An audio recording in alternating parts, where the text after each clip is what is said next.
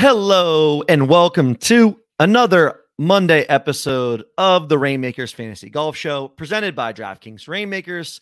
On Mondays, as you all know, we do the recap and preview episode. This week, we're going to recap an incredible Memorial events, awesome weekend of golf over there in Dublin, Ohio at Muirfield Village. Jack's Place was just fantastic theater on Sunday. We'll get into all of that. We've got 1 week until the US Open, and the tournament that helps us get there is the RBC Canadian Open, one of the longest running golf tournaments that get played on the PGA Tour. I think it's like the third or fourth oldest tournament. So we'll get into what is a Rory and everyone else field, and we'll also get into some other unique angles and things specific to Rainmakers. Some crafting announcements have been out there. There's leaderboard movement that's happening. Lots of different things that are coming at us ahead of the US Open. But first, let's recap what was an awesome Memorial. Ends in a playoff. Victor Hovland, who's been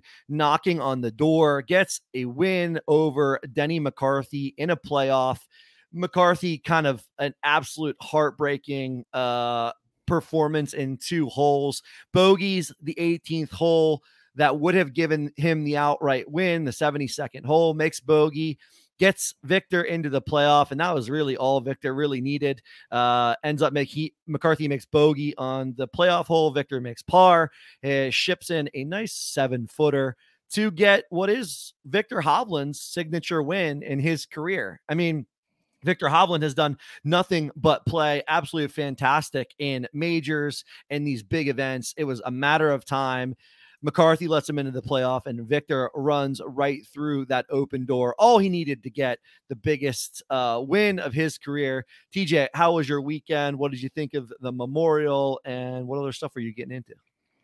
Yeah, weekend was good. Good to see Victor Hovland getting in the winner's circle. I feel like that's someone that we've been talking a lot about on this show, and someone who, just generally speaking, always high on his game. And I actually remember talking about him. I thought that he didn't have the short game and the around the green game that he would need to win a tournament like this, but great to see that. And I expect that over the next couple of years, we will see plenty of victories from Victor Hovland. And like you said, yeah, this kind of his marquee notch on his belt. And it's going to be when a major for Victor Hovland, going to be one of the talking points, I'm sure, going into the next ones. And specifically, we got the US Open coming up next week.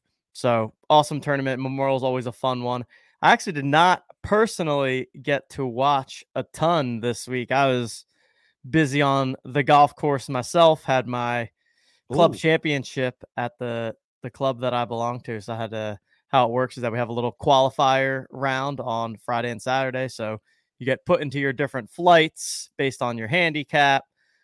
Everybody plays one stroke play round, and then based on your score, you get seeded into a 16-person bracket, and then it's match play from there. So I went out on Friday, shot my career best, a 75 in the qualifying round, locked down the number 1 seed in my bracket, and then on Sunday yesterday, won my first match, 7-5 on the 13th hole. So good week of golf for me in terms of being on the course. And I also got 2 little, nothing crazy, but 2 little $60 Rainmakers cashes as well. So stacking up some cash there. So yeah, didn't spend a ton of time sitting on the couch watching golf, but golf was definitely a major piece of my weekend, and it was a good one indeed. Wow, out there touching grass, shooting career lows, bullying people in match play, 7-5. Wow, that is a statement there from the number 1 seed. Tough scene, and it was a guy. He played with me on Friday in like the qualifier too, so he saw me back-to-back days just torching him. Probably thinks I'm a sandbagger. Probably like, why is this guy in the B flight? He's absolutely destroying me. But hey, no mercy out there on the golf course. So now we're down to the Elite 8, couple more matches to win, and on the journey to try and be a club championship, which would be pretty cool. That is pretty cool follow and stay tuned here for TJ's Club Championship journey over the course of the next week or so. That's going to be fun to continue to keep an eye on. And yeah, I mean, it is absolutely golf season. Get out there, touch some grass, enjoy the game. My favorite thing about people in our Discord and people in our community have been the number of people who have said, I never once watched golf. I never really thought I would enjoy golf, who have been absolutely loving Rainmakers, have been loving getting into golf. And golf as a sport is certainly still in the niche category, but I definitely think golf is growing. There are a ton of different ways that people are getting exposed to the game, whether that be Top Golf or Pop Stroke or getting out there on the course for the first time or just getting their first set of clubs. A game that everyone can enjoy and fun different angles for people doing fantasy golf first and then kind of getting out there on the course. So love to hear you out there getting better, always working on your game, and playing well when the lights are brightest in the club championship. Love to hear that. Okay, so I think a couple of things I wanted to highlight and recap from Memorial is this tournament. Number one, and I saw there was a lot of back and forth in our Discord over the weekend about this. I mean, this tournament and this course played so damn hard. And it was a tale of two rounds essentially on Thursday and Friday, with the AM wave playing at least 3 shots, if not closer to 4 shots, easier than the PM wave on both Thursday and Friday. So typically, you get 1 AM round, 1 PM round in the first 2 rounds. But man, if you were kind of like in the afternoon or late morning and then early afternoon, you definitely felt like the course was pretty hard both days, significantly harder in the PM. And I think the reason for that was the wind definitely picked up a little bit in the afternoon, but also the greens just start getting hard. The morning dew comes off of them. They're not as soft. You can't just kind of like airmail balls into the green. It's hard to hold. So, I think that was interesting. And then, the other thing about the weekend was it was very similar to US Open in that the scores came back to us this weekend. We didn't have anybody running away with it. There weren't that many super under par rounds on Saturday and Sunday. And ultimately -7 got you into the playoff. I had thought, and we had predicted that it would be around 10-ish under par, even less than last year. So down to 7 to get into the playoff. And then it only takes a par to win it on 18 in the playoff. The other thing to call out too is 16, 17, and 18. Those 3 holes just played super hard all week. So you were under stress. Each one of these golfers were under stress for all 18 holes, and even more stress on the final 3 holes coming home, which I think made for some awesome theater. Like I said, on Sunday, where McCarthy has the lead by 1, hits not the greatest drive, ends up making bogey, missed what was like a 15-footer or 20-footer maybe to save his par, and then ultimately lets Victor into the playoff, and a par wins the playoff. So I think it is a course that we're going to continue to see. Muirfield Village, it will always host the Memorial. As far as the recent future it will be at Muirfield Village, but I definitely think it's a course that is set up for this sort of US Open style preview, and it can give golfers a ton of fits. So I don't know. I tend to like these kind of tournaments better than Birdie Fest, but I saw a good number of people that were like, man, this is so frustrating having, double bogey lurking at pretty much around every corner. So I definitely get it. It's a different kind of sweat. If your guys went out there and made a bunch of double bogeys and you fell, then you'd be right alongside me. I had a lineup in the elite gated contest on Friday afternoon, literally with probably less than 9 holes to play for almost everybody, where that thing was sitting in 5th, and all I did was go backwards from that 9 holes. I mean, my guys were putting up squares all over the place. Did make 5 of 5 through the cut, but even the weekend, it was a lot of squares for the golfers that I had, absent Scotty Scheffler, who was pretty high owned and did make his run up the leaderboard this weekend, but everyone else seemingly was, happy to tread water, and if not treading water, they were coming back pretty quickly. So I think it's just an interesting kind of tournament. It's an interesting kind of sweat in terms of fantasy golf. It's different than your typical birdie fest where you're looking for, your guys to make tons of birdies. You could just be happy with shooting even par and getting getting fantasy points for not making bogeys and double bogeys. So different kind of sweat. And yeah, I think it's a good tournament for, an indication of what we'll see at the US Open at Los Angeles Country Club here in 2 weeks. And yeah, just be aware of that as a Rainmakers player. That can happen. It was definitely a frustrating weekend, sweating Rainmakers, because every time I looked, my lineup was falling more and more out of the money. Ended up cashing for a min cash of $100, a little more than a min cash of $100. So that was fun. But yeah, those kind of sweats are always going to be interesting and fun. And every bogey, every double bogey, every birdie matters in terms of what can happen on the leaderboard at the top, especially when you have a guy like Denny McCarthy, relatively low owned compared to Victor Hovland. When Victor gets back in the playoff and then wins, that's going to change a lot in terms of how the money gets dispersed from a Rainmaker standpoint. So a couple of those things caught my eye. And then golf, I think the story continues to be Scotty Scheffler and his putter. Loses 8.5 strokes putting, which after last week's -7 strokes putting, you would have thought, okay, that was like the worst that Scotty could putt, and comes out and putts worse this week than he did last week, and ultimately still finishes what he was T3, right?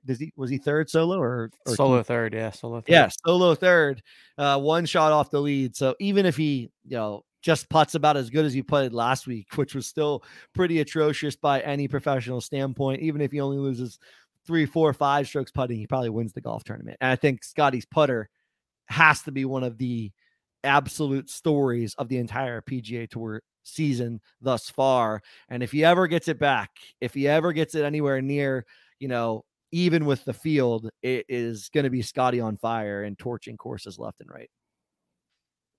Yeah, no, it seems like every single week he's leaving strokes out there and still finishing in the top 2 or 3.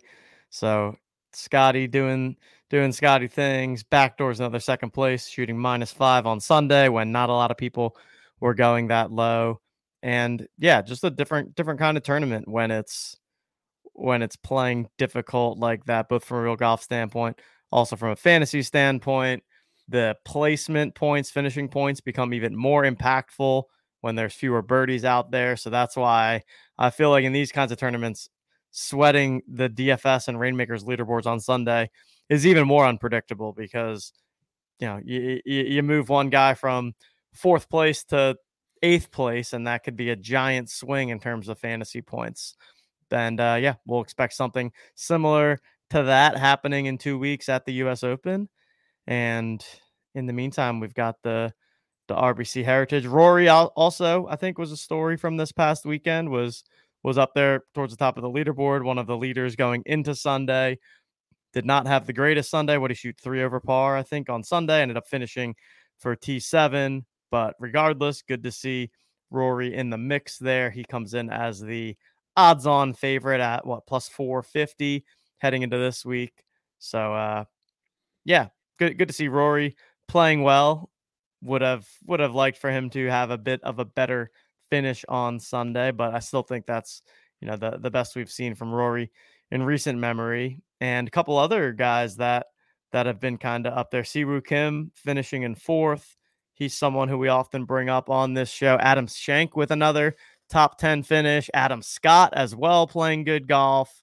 Tyrrell Hatton, Fitzpatrick. Like, I feel like a lot of the guys that we end up discussing on this show really found themselves onto the leaderboard this past Sunday, which is good. And those are often people that we're targeting week to week in Rainmakers. And so hopefully people I saw in Discord looked like the Jokers had a nice week, some good scores, good finishes, both from a Rainmaker standpoint, also in the OTM Blitz Fantasy, which for those of you that checked out the Blitz Pick'em, we also now have the RBC Open Golf Pick'em packs available at otmnft.com/Blitz Fantasy. So you can go on, purchase those packs for 99 gold.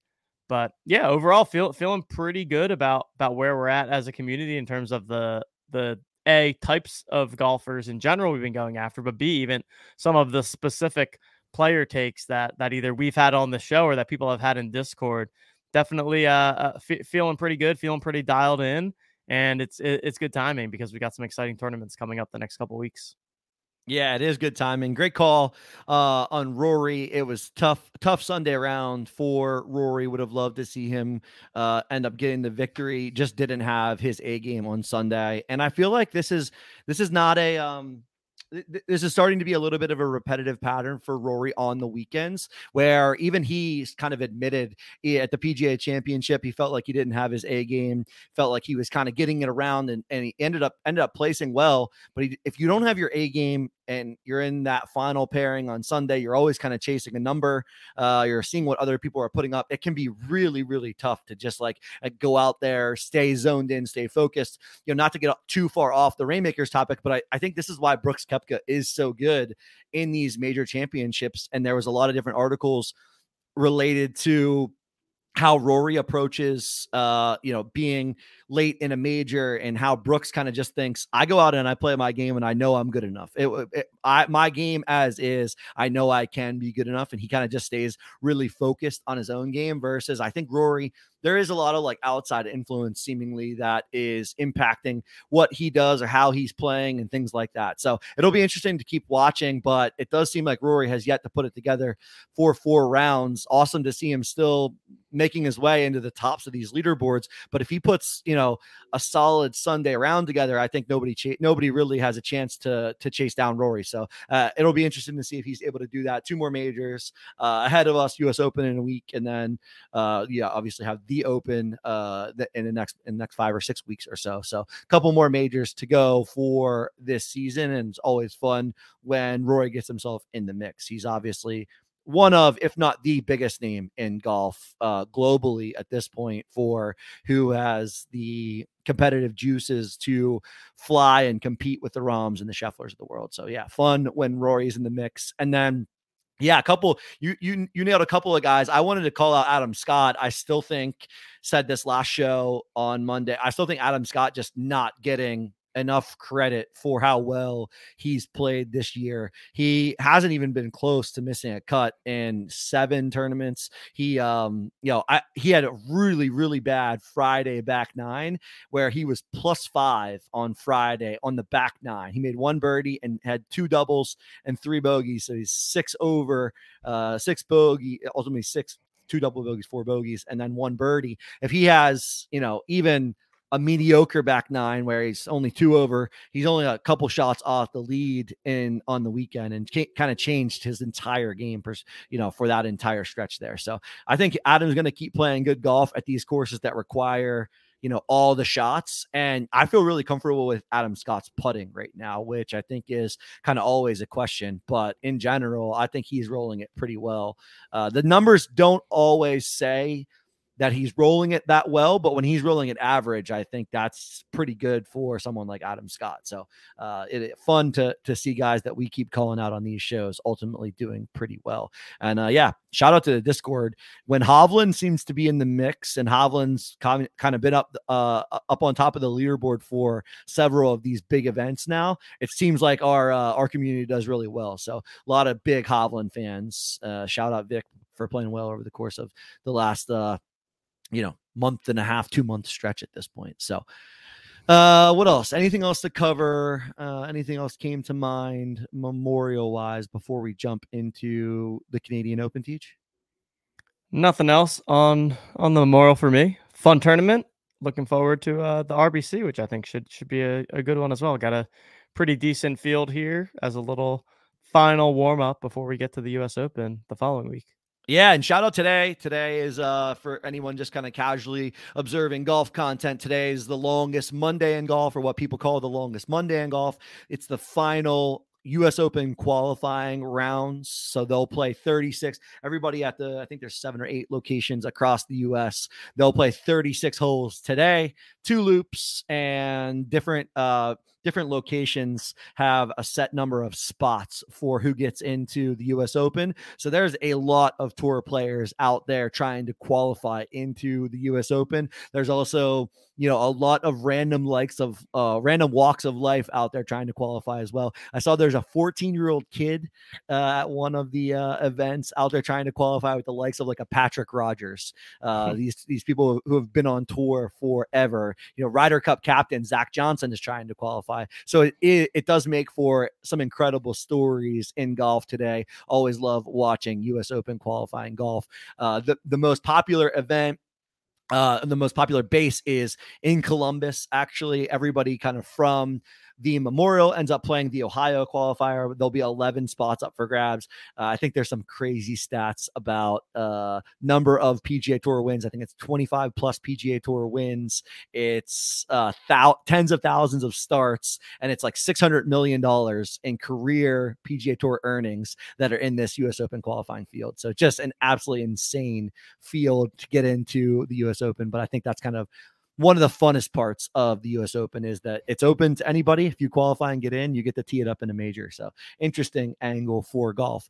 But yeah, speaking of national opens, let's get into the RBC, the Canadian Open. Rory won this event last year. He's back to defend his title, which I think is probably a big reason why Rory's playing in this event, playing, back-to-back weeks heading into US Open. Hasn't had a ton of a break. So maybe you find something out there. He's one of the last two times they've had it too, right? Oh, that's right. You're right. He won 2022 and 2019. You're right. He's double defending, so has a chance. Yeah. I think there's 3 or 4 chances for three-peats on the tour this year. This is one of the chances for three-peats. So going for a three-peat. And yeah, I think the field after Rory is quite a good one. Sam Burns has been playing great for a while now. Cam Young, who on the opposite side of the spectrum kind of had his game early. Now his game sort of is gone. He hasn't played as well as I think he's wanted to. So someone who's trying to get back. Matty Fitzpatrick a little bit in that Cam Young camp, wanting to get a little bit better, but comes off a nice round, a nice tournament at Memorial. Corey Connors, Fleetwood, Lowry, and then Thigala kind of round out the top guys at the board. And that's all the way down to, plus 3,000 in odds. But I think it's a fun field of guys who either have some of their good stuff going ahead of the US Open or who want to play one more event to say, hey, I want a final tune up before we head into the US Open. So the range and outcomes of FedEx Cup rankings here, Sam Burns is the top of the list. He's 12th. And then the last guy in FedEx Cup ranking that's ranked in this field is Vince Whaley at 230. And there's probably 25 plus golfers that aren't even ranked in the FedEx Cup rankings this year. So it's a wide array of characters in the field this week. Lots of ways to go for DraftKings Rainmakers contests, but a lot of guys at the top that if you start pairing these guys together, you're going to have a nice edge on the field no matter which contest you're entering this week. Yeah, so just to give everyone a feel for what we're looking at in terms of Rainmakers players and the odds, you've got, like Coop said, Rory McIlroy at the top at plus 450. You then have Hatton at 12-1, Burns, Cameron Young, and Matt Fitzpatrick all at 14-1. Corey Connors, fellow Canadian in the Canadian Open, 18-1. Fleetwood and Lowry, 20-1. And then, you got Thigala, 30-1. Keith Mitchell at 35. Adam Hadwin and Matt Kuchar at 40-1. And that's all of the people that are shorter than 50-1. So that's kind of the top chunk of the field. And even, I'd say after the Fleetwood Lowry tier, like you said, there's a substantial drop off there. But even the bottom, middle bottom of the field, it's certainly not great, but it's not awful. And so in general, I think that player pools will be a little bit more limited from a Rainmakers standpoint this week, just in terms of the players that people will have available to them in their collections to deploy into their lineups. But yeah, fun field. I think there's some good stuff to like at the top.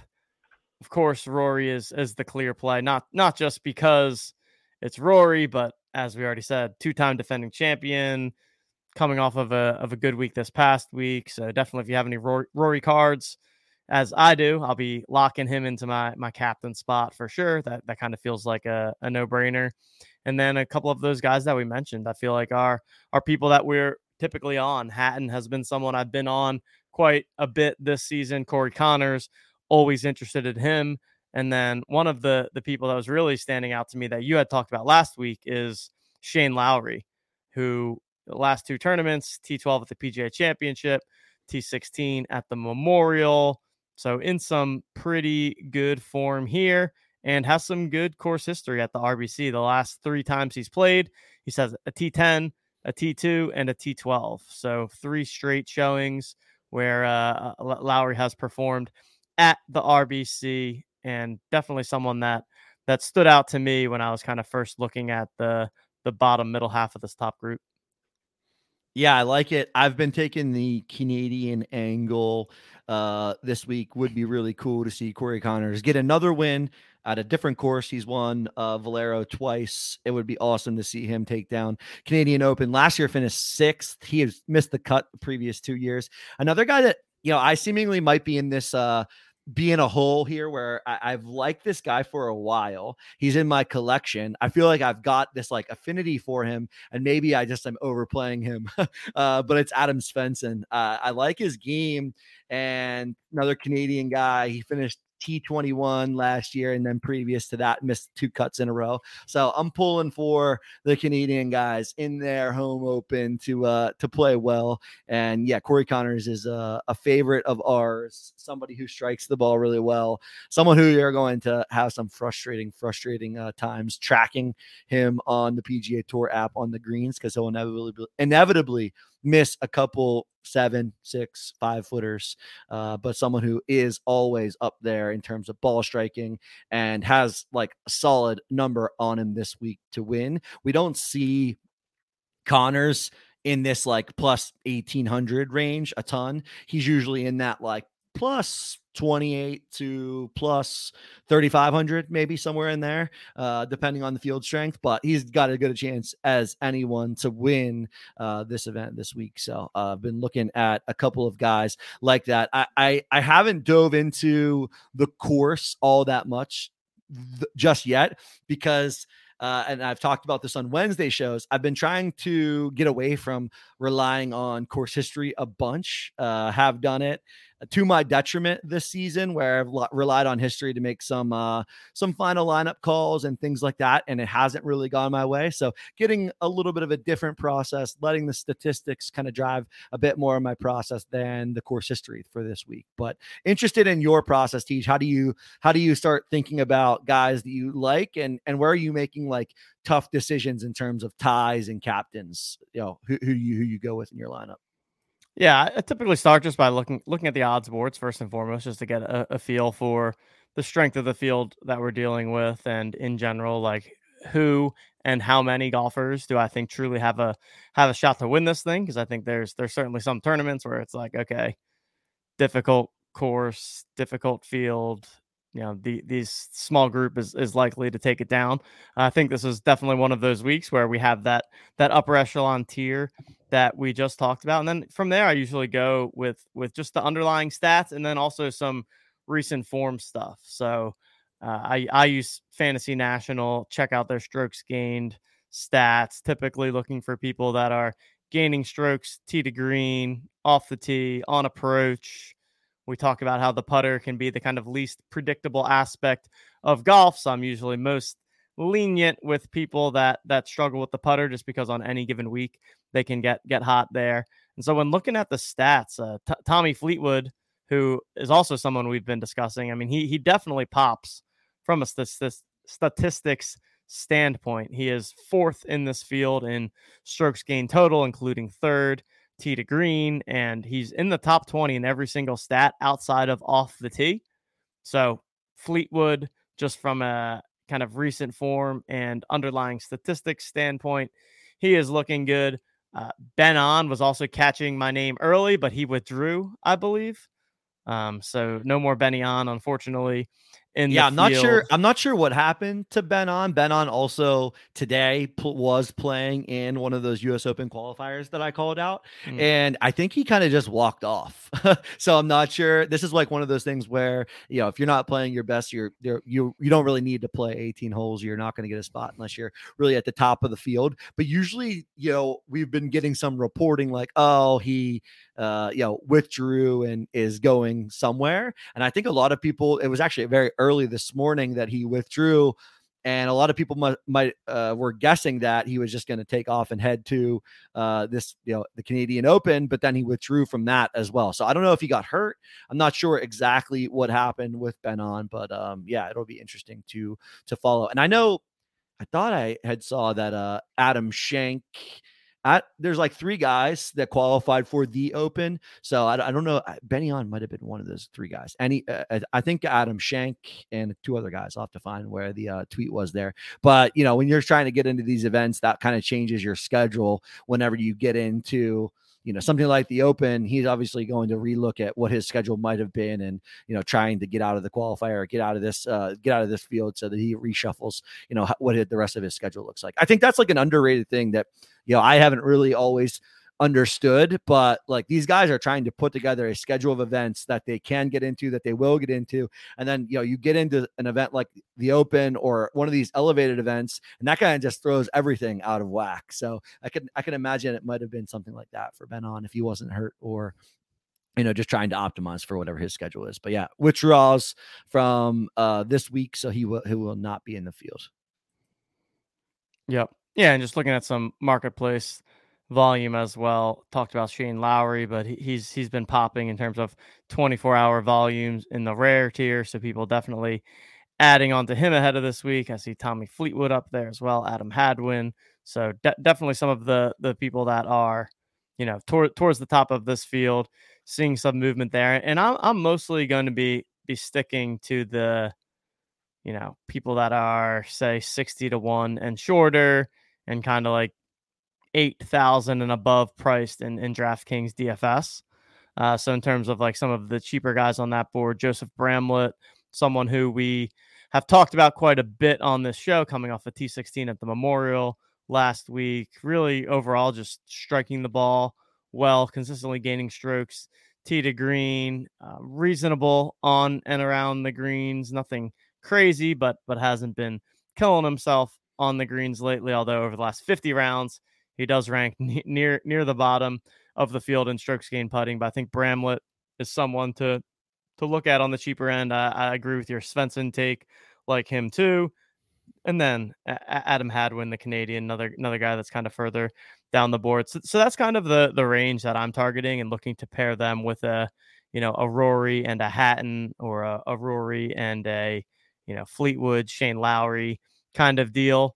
But we'll of course see some ownership from those guys in Rainmakers, just A, due to the nature that they're at the top of the board, but B, like we talked about earlier, when we get into some of the weaker fields, people just don't have as many players available to them. And so we'll kind of see the consolidation of the specific combos of these players together in the same lineup. So that's something to be wary of too, is not just full on jamming the entire top of the leaderboard together. You might want to pick 1 or 2 spots to get a little bit different with someone like a Bramlett, or, Keith Mitchell is someone that I always kind of have a soft spot for, even though he hasn't been playing too great lately. I always kind of look his direction. That's really the high level strategy I'm going to be taking heading into this week. Yeah, I definitely want to hit on that really quickly, because I think what stands out to me in these kind of events is, and I'm continuing to kind of think about DraftKings Rainmakers and the pricing that is out there that is available. You look at a guy like Keith Mitchell, he was literally my exact target. The odds fall from, plus 3,000 to plus 3,500. And you can see all of this data on our site, otmnft.com. If you come to the Rainmakers portion and click players, this gives you the nicest layout, in my opinion, that in one fell swoop or scroll through, you can kind of see where things might be a little bit off. And you can come down to Keith Mitchell and pretty quickly see that the rare tier drops off from what would be, $29 at Shane Lowry down to $16 for Keith Mitchell, for not that big of an odds drop off. So when you start thinking and start seeing that, what it makes me think is there will be a ton of lineups that have McIlroy, Hatton, Burns, Young, Fitzpatrick, and those guys are going to be jammed into a lot of teams. One, people have these lineups.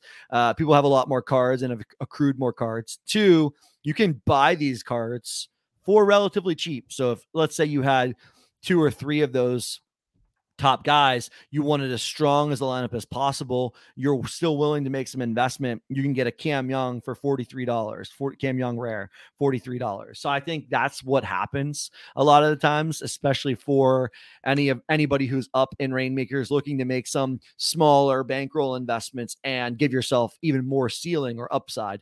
So I definitely think you want to get different at least one of your 5 golfer spots. So your fifth of fifth spot should definitely be different, if not looking to get a little bit different from even that 4th spot. And by different, TJ said it best. I don't think you have to go crazy down the board, but I would get out of the first, 7 or 8 guys that are on the board. And I would get off of like Fleetwood. To me, is going to be really popular.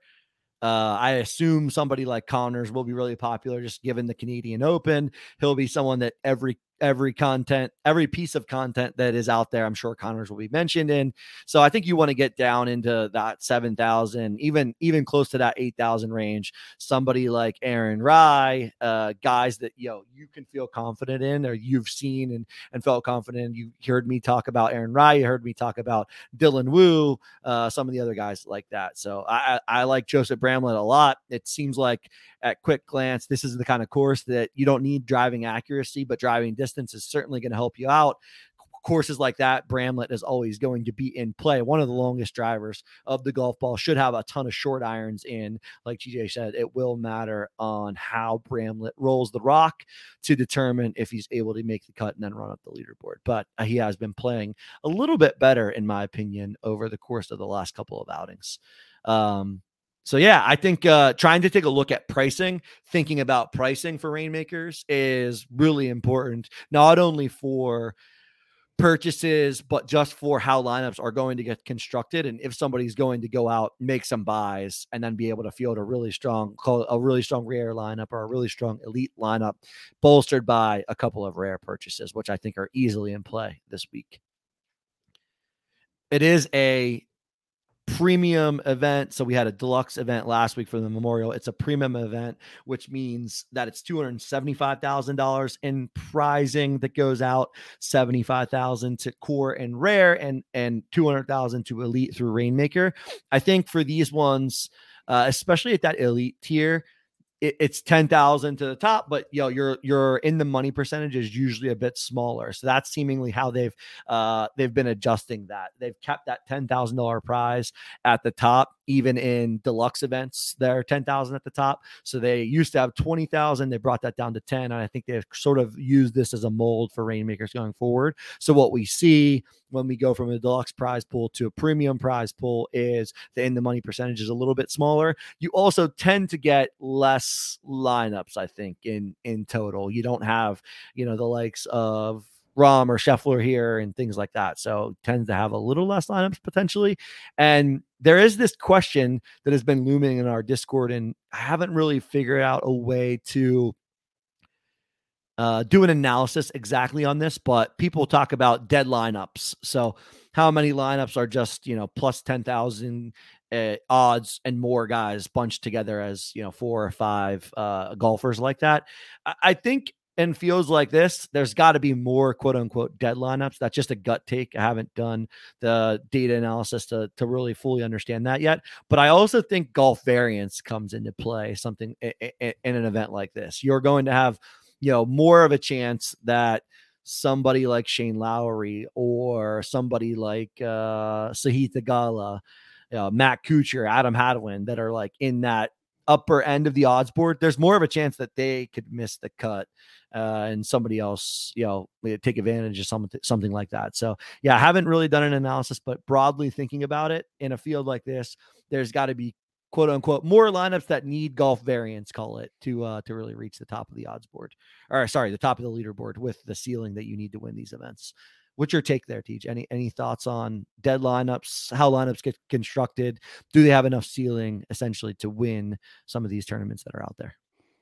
Yeah, I think in these ones you can get away with more of playing guys from further down in the odds board, just because, like you said, the top of the leaderboard is not necessarily as rock solid as they would be in some events. So yeah, I think picking 2 to 3 guys from the top and then filling out the other 2 spots with guys from lower down, I think provides the right amount of differentiation. And you kind of want to, pick your fades on some of the guys that are going to be 15-20% owned and hope that they do miss the cut, and then you gain a ton of leverage on the rest of the field in that way. And then, as we always talk about, getting the captain right is super important. I think if you have Rory, playing him in the captain seems super sharp, and if not, landing on the right guy that you want to put into that captain slot, because you really do need your captain to end up winning the tournament, unless it's someone that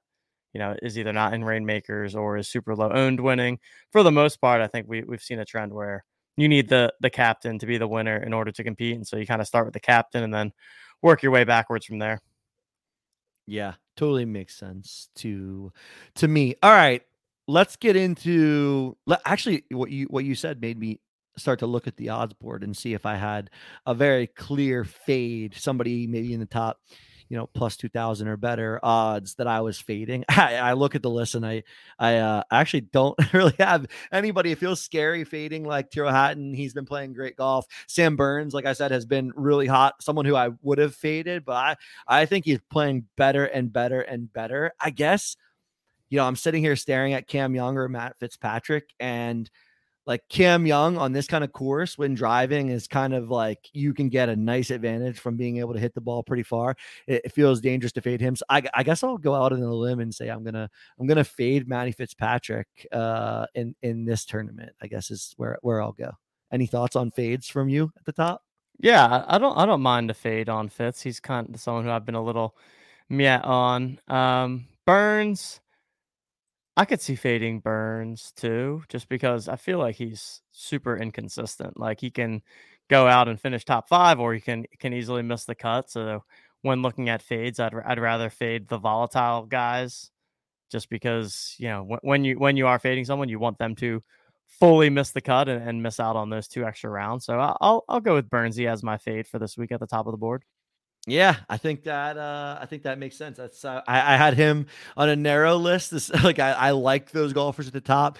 Somebody who I've gotten to like a ton more from just playing purely Rainmakers is Tyrrell Hatton.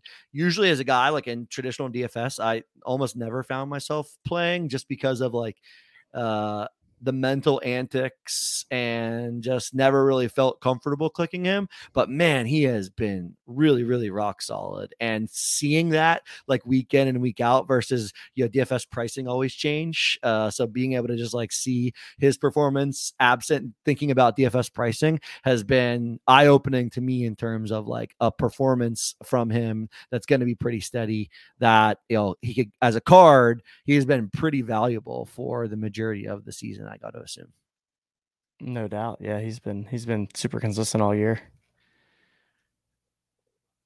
All right. I want to hit on this crafting and burning really quickly before we dive into TJ's brain and get his winner pick for the week. Crafting and burning is coming to PGA Tour. It's been a long awaited. I think everybody has been dying to do some crafting outside of the weekly crafting recipes that are available for core and starter. So I'll do as quick of an overview as I can, but essentially to craft, you need the crafting token, which those will be available for sale starting tomorrow at 3 p.m. Eastern. You need one of a crafting token and then usually some sort of collection or someone in your portfolio to fulfill these recipes that will be out there. There's going to be a crafting set. The price on the tokens ranges by tier. Core tier $199, $1.99, rare tier $9.99, elite tier $49.99, legendary $99.99, and rainmaker $499.99. I'm not exactly sure like what I'm going to do with crafting just yet. I haven't seen any of the recipes that I'm too interested in, but keep an eye on this because I think this is a game changer in terms of Rainmaker, something that's really unique to your portfolio. And it does seem like they're also doing some stuff with inactive golfers. So golfers like Tiger Woods and who else has been out there? Will Zalatoris. I'm trying to think of guys that, who we would have expected to be playing. Will Zalatoris probably the biggest one there. But if you have those, there's going to be some inactive recipes. So you can trade a golfer in alongside this crafting token. So some utility with the crafting token. So keep an eye on that, because I think it will provide a couple of angles. One, an angle for you to trade in some of your portfolio via crafting and get a golfer that you're excited to play on a given week. But then it also, from a game theory standpoint, should be increasing ownership on these guys that are then crafted. I think we saw this in the core tier, where if a guy was available to be crafted, or you just needed to trade in any other core and you could get somebody like Aaron Rye. There's been some guys that have been recrafted 3 and 4 times. We tend to see some higher ownership on those guys. I have to imagine that will likely be the case again at the crafting at different tiers. But I think this is a really cool angle and a good time in Rainmakers to be introducing crafting. We're approaching that halfway point in the season. You can make some bets with your portfolio without needing to go to the marketplace or without needing to rely on a sale.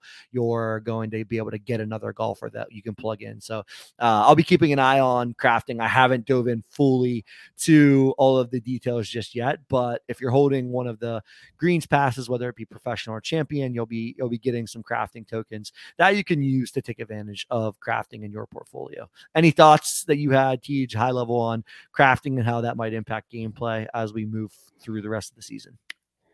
Guess I'll be putting my dormant Will Zalatoris cards to work and doing the crafting there. But yeah, I mean, these are all elements of the Rainmakers game that I feel like don't get enough chatter.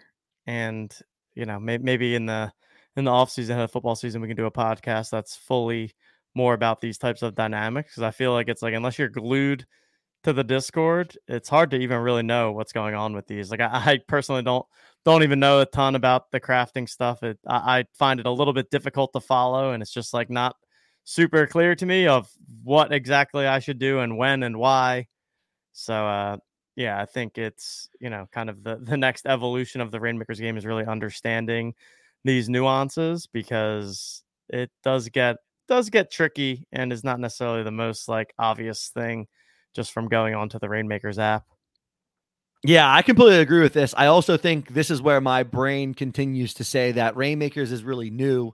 And in these really new kind of games, there are edges to be had. There are things that you can take advantage of, paying attention to different things, being on top of it. So doing everything I can to try to be on top of it, deliver you all some good insights and information. I'll have some more details on crafting on Wednesday. Going to plan to get into it on Tuesday, obviously, when the crafting tokens are up for sale. I know there's also going to be, I think, the Discord gated contest. Shout out our Discord community, continuing to keep everyone in the loop when those are out there. I believe if you head over to the DraftKings Marketplace Discord and you go to the announcements channel, there's a Discord contest that you can sign up for. I know that was pretty juicy in terms of expected value the last time they had one of these. So head on over there, get that done if you haven't. And yeah, back on Wednesday for a bit more details on crafting, and maybe we get our first recipe or two in the rare and elite and above tiers for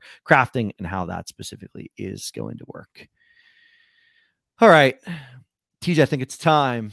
We've come to the point in the show where we need to know who you're thinking wins this golf tournament. He went with his Mr. Faithful John Rahm last week. Didn't end up getting the job done, but still pretty solid performance out of Rahm. What did Rahm finish last week? I can't even really remember. Like 15th or something like that. Yeah, T. Where is he? I think 15. 16? 16, yeah. 16. T16. a little bit of a kind of a Rory style Sunday shot 74 Sunday. So he backed up during the weekend, but yeah, I think Rahm was definitely a solid pick. I had picked Rahm over, someone asked me Rahm or Scheffler last week in captain spot, and I had picked Rahm just because of the putter. And I think all made sense. Scotty's putter didn't work, but his short game or his iron game and his off the tee game came to play again per standard. So where are we looking at this week, and who do you like to take home the RBC Canadian Open? I talked about him earlier on the show, but another guy that also finished T16 last week, Shane Lowry. Gonna go to the well with him here. Has some decent course history, has some good recent form, solid underlying stats all the way across the board in terms of his strokes gained. And I don't know. I think I could see him getting the win this week. So Shane Lowry gonna be my pick. I think he's what, 20-1? 20-1. So 20-1. Not a, I mean, it's a little shorter than I would like from a betting odds standpoint, but not the worst bet if you're looking for a little sweat. 20-1 on Shane Lowry, my winner pick for the RBC Canadian Open this weekend. All right, you heard it here first. Shane Lowry, we've liked him the last couple of weeks. His game's coming around. Love the idea and love the aspect of Shane getting a victory before we go into the U.S. Open, before we go into the Open Championship courses and tournaments that we always like to see Shane playing well in as we head into them, because typically he does play well in those big events. So Shane Lowry is the pick. Tuesday article will be up tomorrow. I'll highlight golfers that I like. Wednesday show, I'll build my lineups. I'll answer any questions that you all have. Would love to hear questions from you if you've got them. We'll go through crafting in a little bit more detail, take a look at what's available or what's out there. Crafting tokens on sale tomorrow on DraftKings Rainmakers site. Head over there and do that if you're interested. Get on over in the Discord. All the things. Fire any questions. And until Wednesday, you'll be hearing from me and I'll be hearing from you all. So until then, enjoy the rest of your day. Enjoy the rest of your week. Golf is still coming at you, and we will talk to you all soon.